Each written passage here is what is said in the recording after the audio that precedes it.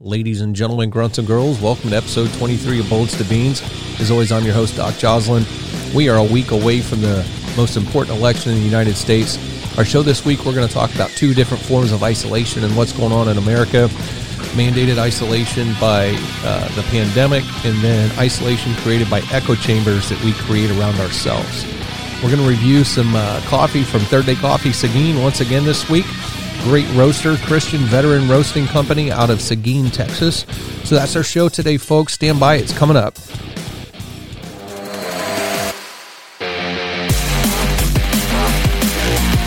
Bullets to Beans, your weekly military and veteran podcast with Doc Joslin.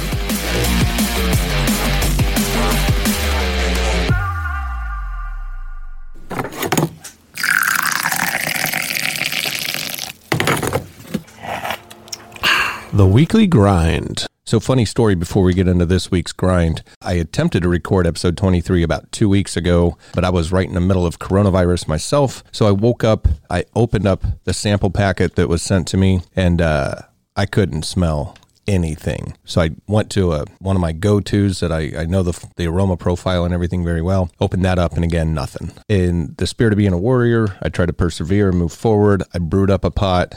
I tried to sit down and develop a flavor profile and figure it out. Nothing. So this is the second time that I'm reviewing this coffee. It comes to us again from Third Day Coffee Seguin and Jose Alanis and his company. He's a veteran and Christian coffee roaster out of Texas.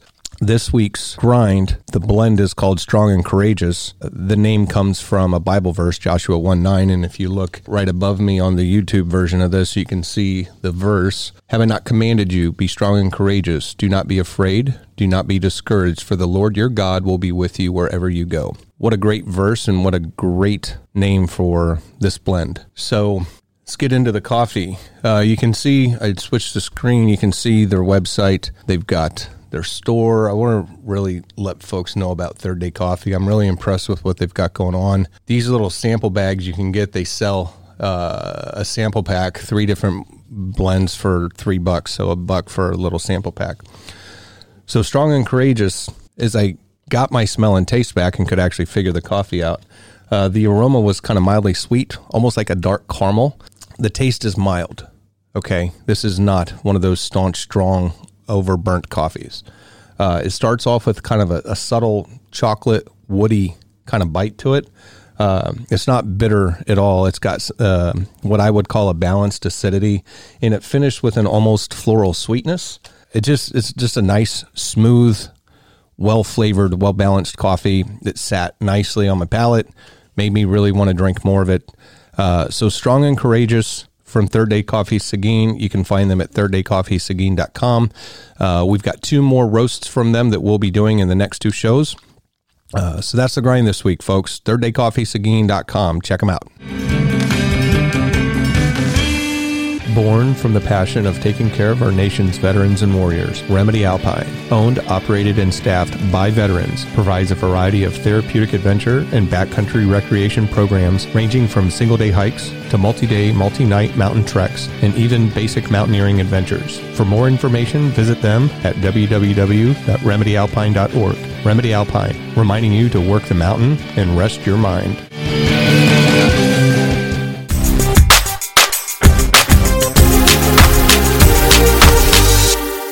All right, folks. So in the first segment, I want to talk about coronavirus. First of all, I just got over it. If you heard in the weekly grind, I talked about not being able to do the show a couple weeks ago because I had coronavirus. Got up on a Saturday to record like I normally do. I had 0 sense of taste or smell. I was running 101 fevers. I was running fevers for about a week and a half. It just generally felt like shit. But I'm here. So obviously it wasn't that bad. There is a little bit of residual stuff in my chest. Just randomly get short of breath. Feel like I can't catch my breath. Still coughing shit up. But my personal experience with it was it's kind of like having the flu, except I lost my sense of taste and smell. And it was annoying. It really came at an unopportune time and a very inconvenient time with what was going on with work and everything. I don't think there's ever a good time to schedule being sick. I wish we could schedule being sick. Wish we could say, okay, you've got to have 10 days that you're sick this year, and we just schedule it. That way it's more convenient, but that doesn't happen. So I lived through it. It's kind of the typical medic thing, right? Army medics, best way to get the best way to study a disease is to get it. That way you know what it's like from the patient's perspective. I know what coronavirus is like now, at least for me. My wife got it. Both my kids got it. Everyone's recovered. Everyone's healthy. But I don't want to diminish the disease. I don't want to take away from it and say that it's not deadly. People are obviously dying from it. That's true. But I think as we learn more about it as a healthcare system, we're learning how to defeat it. And I think it might be mutating and not be as strong as what it once was. So it is what it is. Again, I've not changed my position or my stance on it. It's real. You can obviously get it, and you should take it serious. The things that I did, it's a virus, so you treat the symptoms. And I wasn't on that top tier list like the president was, so I didn't get any special medication. Used Tylenol and naproxen to treat the fevers and the body aches. And I doubled up on antihistamines to control the congestion and just the buildup of sinus drainage and stuff to make sure I didn't get stuff down into my chest and develop a pneumonia as best as I could. So I used Zyrtec, one other, I can't remember right now. Cetirizine and fexofenadine, the medical names, I don't remember, or the trade names, I don't remember the actual over-the-counter names. But yeah, you treat the symptoms, right? And made sure I took a multivitamin, increased zinc and magnesium, B12, keep my energy up, and then lots of fluids. It kind of the same way that you treat the flu or you treat a cold. So anyway, I had coronavirus. I survived it. My whole family had it. We all survived it. Take it serious, but don't freak out about it. I had a lot of people from work and from social circles reaching out. Oh my God, are you okay? Like I was like, it's a cold, guys. It's not that bad. Never in the back of my mind did I question my mortality. Did I think that this disease was going to kill me? I've had people that I know end up in the ICU. I know how serious this could get, but that just never crossed my mind. So take it for what it's worth. We're going to talk about another side of coronavirus. If you search for this on Google, Safari, any search engine, you'll find studies going back to May of this year on the impact that the pandemic is having on anxiety, depression, and suicide. And it's not just in America. There was an article back in, I think, in July, that there was an increase in anxiety, depression, and suicide rates in men in Nova Scotia. Just a week and a half ago, the VA released a statement about a 20% increase in veteran suicide during the pandemic. And this is where I need people to open their mind and actually think, right? Anxiety, depression, suicide.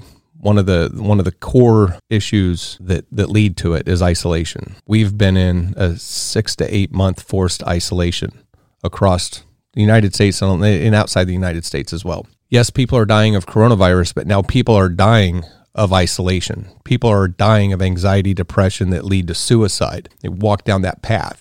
What do we want people to die of? One disease is controllable. The other disease is controllable. I think this is an argument that hasn't been made very vocally as another reason, not just for the economic prosperity of our country and local economies, but for the health and welfare of our community is another reason to lift the coronavirus restrictions. People are literally killing themselves because of the forced isolation. As I was talking to my own therapist, if you listen to episode 123, I make no secret of it that I seek therapy. Everyone should. If you have any challenges, again, this is targeted towards a veteran community, so if I encourage people to seek the appropriate level of behavioral health therapy, whether that be medication treatment, group therapy, individual one-on-one, whatever works for you, figure that out and seek that out. And speaking with my therapist a week and a half ago, and I was explaining to her that I kind of dipped down in my anxiety. I hit a low with anxiety and depression because I was forced into isolation. I couldn't socialize. Remedy Alpine, my project company that I own with 2 other veterans, we had to cease operations for a while. We couldn't get into the mountains and have our programs, which was another form of therapy for me. All that shut off, and it shut off so fast. It was almost like when you take yourself off medications immediately and rapidly. That has a very dramatic and dangerous impact and effect as well. That's what shutting off society did with coronavirus. And what she shared with me in response was that in talking with other veterans that she works with, that this is a common theme. This is something that is happening across the entire veteran space. Veterans are worse off now because of the pandemic as it relates to their dealing of anxiety and depression than what they were prior to the pandemic and the social mandates that were put out. It's time that we reconsider what's more deadly. Is the virus actually that deadly? And when you look at normalized infection rates and death rates, and I'm not going to get into the debate about people who had underlying conditions and comorbidities that died with coronavirus. Did they actually die of coronavirus or die with coronavirus? They died, and coronavirus was a contributing factor. But how deadly is it? How many people a day are dying because of coronavirus or because of isolation created by coronavirus pandemic mandates? If the VA put out a couple of weeks ago that there's been a 20% increase in veteran suicide during the pandemic, I know everybody holds on to the 22 a day number, and I've debunked that a couple of different times. If you actually read the Veterans Report on Suicide, the 2019 Veterans, the VA commissioned report on veteran suicide, that the number is actually 16.8 a day. 16.8 veterans a day are killing themselves. This is before the pandemic. Since the pandemic, if there's been a 20% increase, that's actually gone up to 20 a day. So 20 and a half, call it 20 or 21. So we're actually closer to the 22 a day number now because of the pandemic. So if in a subsect of our society, in a small section of the society, 4 to 5 additional people a day are dying because of the mandates, the social isolation created by the restrictions put in place to counter coronavirus. If that's just in the veteran community, how many veterans a day were dying of coronavirus versus how many veterans a day are dying of isolation? We need to take a hard look at that. And then when you add back in the factors of we collapsed our economy, the strongest our economy had been in decades, we collapsed it in 40 days with social mandates. I think we know enough about the disease. The FDA just approved Remdesivir or whatever it's called, a new antiviral drug, is a coronavirus treatment. I think that's the one that they used on the president, and that proved to work well and fast. I'm not going to entertain the conspiracy theorists from the left. You know, typically they blame the right side for the conspiracy theory, but the left is full of them too. And one of the ones floating around the internet that I've seen is that the president never even had coronavirus, that it was all fake. Fuck off with that. We've got an antiviral treatment for it. People are actually dying of the isolation. We've collapsed our economy. Enough is enough. We've got to actually look at what's best for our country and the economy, the recovery of the economy, the recovery of our health. Our behavioral health system sucked before, and then you just created a behavioral health nightmare by isolating everybody. I would encourage you, though, as a call to action, reach out to your legislators. Do some research. Fact check me. Fact checking seems to be the wave of 2020. Fact check me. Look at the statistics. And then I would invite you to take those statistics to your city council, to your state legislators, and to your U.S. legislators, to your senators and your congressmen in D.C. Open their eyes to how people are actually dying. Just as many people, I would venture to say, just as many people are dying from suicide or secondary to anxiety and depression related illnesses or causes as the actual disease itself. So how do we want people to die? That's what you've got to ask yourself. How do you want people to die? Do you want them to just smoke themselves so they don't die of coronavirus? Or do you want to treat and encourage, a strong behavioral health program that people might get coronavirus, which is treatable? It's more treatable now than ever, especially with the FDA-approved antiviral treatment. If it was me, I would rather take my chances and have a fulfilled life and a strong economy where everyone prospers, and take my chances just like I take my chances every day with influenza, with a common cold, with strep throat. And let me tell you, I had strep throat at a family reunion a few years ago. I think it was back in 2006. And that shit fucking put me on my ass. 103 fevers. My wife and my cousin took care of me on my uncle's couch. The whole family reunion that we were there for the holidays, I couldn't do shit. I don't even remember half of it. I was so delirious from fevers and just being completely wiped out. Strep throat. People get strep throat all the time. Nobody thinks about that. I mean, that was probably the sickest I'd ever been. The 2 times I think I've been sickest in my life were both from strep throat, right? Nobody thinks about that. We don't shut the economy down over strep throat. We haven't shut the economy down over flu. People aren't killing themselves because of influenza. So fact check me, make sure I'm right, make sure I'm not part of the problem, that I'm part of the solution, and get involved. I've said this a couple of shows now. Get involved.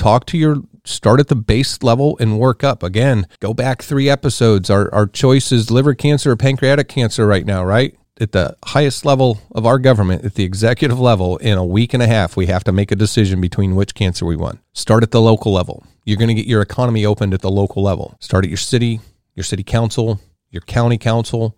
Start with your governor, your state legislature, and work your way up. Veterans in our community, you've got to get with your senators and your congressmen that sit on the congressional panels and the congressional committees that deal with veterans' rights, veterans' health care, and encourage them to look at the secondary effects that were created with this pandemic when we shut everything down. It's time to open back up. It's time to allow people to live their lives, not just for the economy. That's huge. But when we're talking about veterans' lives and veterans' suicide, nobody has the right answer on how to fix veteran suicide as a problem, but you can fix part of it. You can fix 20% of it right now. Stop forcing veterans into isolation. Stop forcing an increase in anxiety and depression because you shut off every social outlet available to a veteran.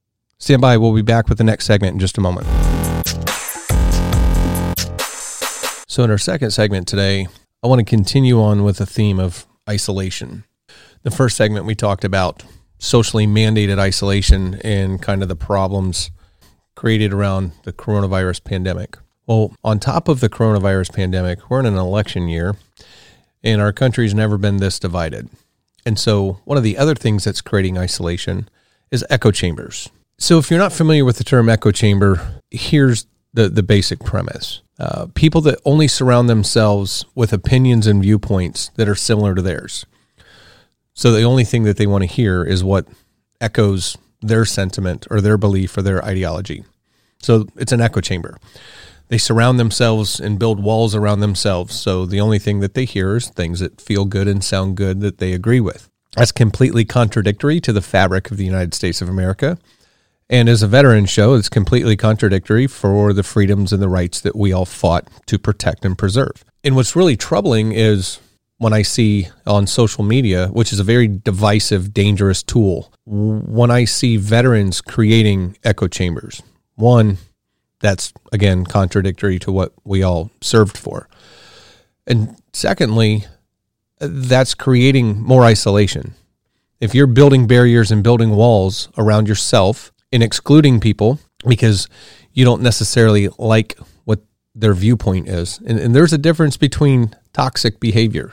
I've separated myself from certain people that I believe that their behavior was toxic, not because I didn't like what they had to say.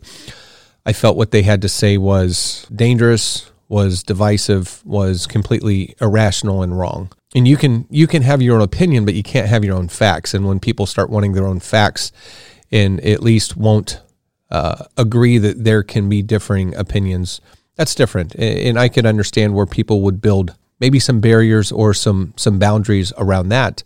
But when people just shut others out because they don't want to hear what they have to say, especially if what other people have to say is true, and they just don't want to hear the truth because it differs with their opinion, that's an echo chamber, okay? And that's divisive. That is an isolationist principle. And think of the damage that does. Again, we're talking about compounding issues here. We've got a pandemic that's creating more political divide, that's breaking down social norms quicker than anything.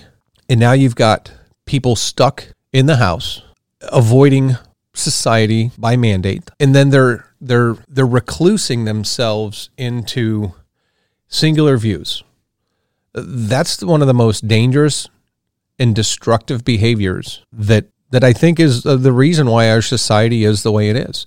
And then when you have folks that come out, literally sometimes come out of the basement, they come out swinging, they come out fighting. They've surrounded themselves with a singular view. They've surrounded themselves with singular principles that don't differ. And then when they come back to society, they get smacked in the face with things that they've avoided, things that they've hidden themselves, or things that they just don't believe in and they refuse to agree to disagree on. And it becomes violent. And then you have other folks that see that irrational behavior, that see the echo chamber building, and that are choosing to separate that because they separate themselves from that because they recognize that as a destructive behavior and as a divisive and destructive principle. So then you've got people that will intentionally recluse themselves or recuse themselves from everything in society. And then you've got people who feel outcast because they're made to feel that their viewpoint is wrong.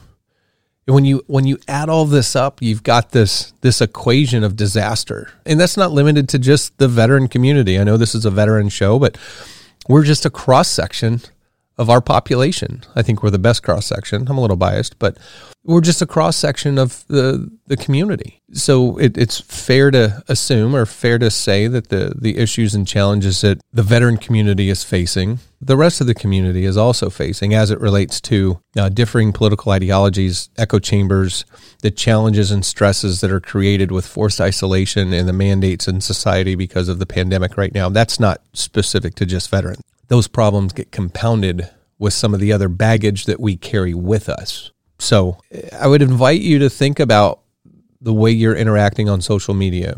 Are you participating in echo chambers? Are you just passively participating in them? Try to stop that. Try to invite differing opinion. We grow when we're uncomfortable. Nobody grows in comfort. You only grow when you're uncomfortable. So we're never going to grow as people. We're never going to grow as a society unless we allow ourselves to be uncomfortable, be open-minded to other thoughts, other ideologies, other principles. I myself have been a victim of echo chamber behavior in the last few months, and I won't get into specific behaviors behind it or people behind it because I respect the people that were involved. I still respect the people that were involved, but the behavior is contradictory to military leadership. Becoming irrational because you don't like what somebody said or you don't understand why somebody found something funny and trying to create divisiveness or break relationships altogether over one simple post or one simple, completely misunderstood interaction. It violates the principles of being a leader. It violates the principles of understanding. And if you work in the veteran space and you're trying to create an environment where veterans who aren't very well understood, in some cases by the civilian community, so they shelter within the veteran community because that's where they feel safe, that's where they feel understood, that's where they feel that their morbid sense of humor or their differing opinion on social constructs might be at least accepted or understood. When you're in that space, when you're in that veteran community, and then you break that bond and you break that trust because you've built an echo chamber and now you've created more isolation within the veteran space, you're just adding to the problem. You're not being part of the solution. As veterans, we should always be seeking to find solutions to help our brothers and sisters out. That's kind of the challenge. Think about, I've said this on a couple shows now think about your presence on social media, is what you're promoting, is what you're saying. One, is it factual or is it opinion? And if it's opinion, share, hey, this is my opinion.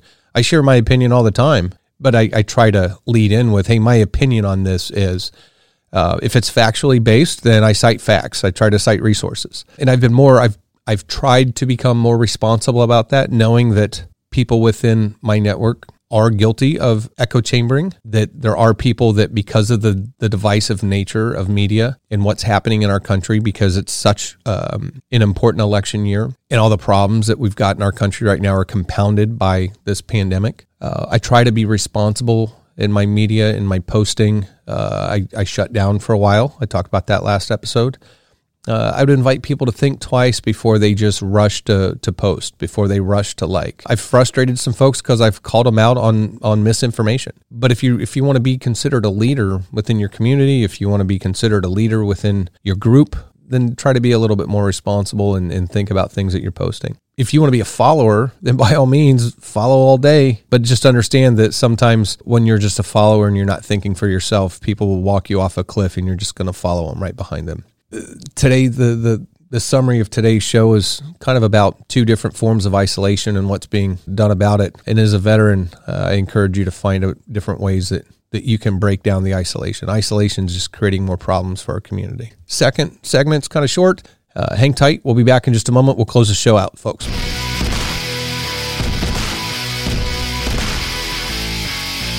So that's our show this week, folks. A couple of days away from probably one of the most important elections in American history. Think about what you're doing. Think about the isolation that you create. Think about the isolation that you're in personally. Think about ways that you can break that down. Rejoin society. Encourage people to be a part of society. On a closing note about the election, I'd encourage you to think about who you're voting for and not who you're voting against.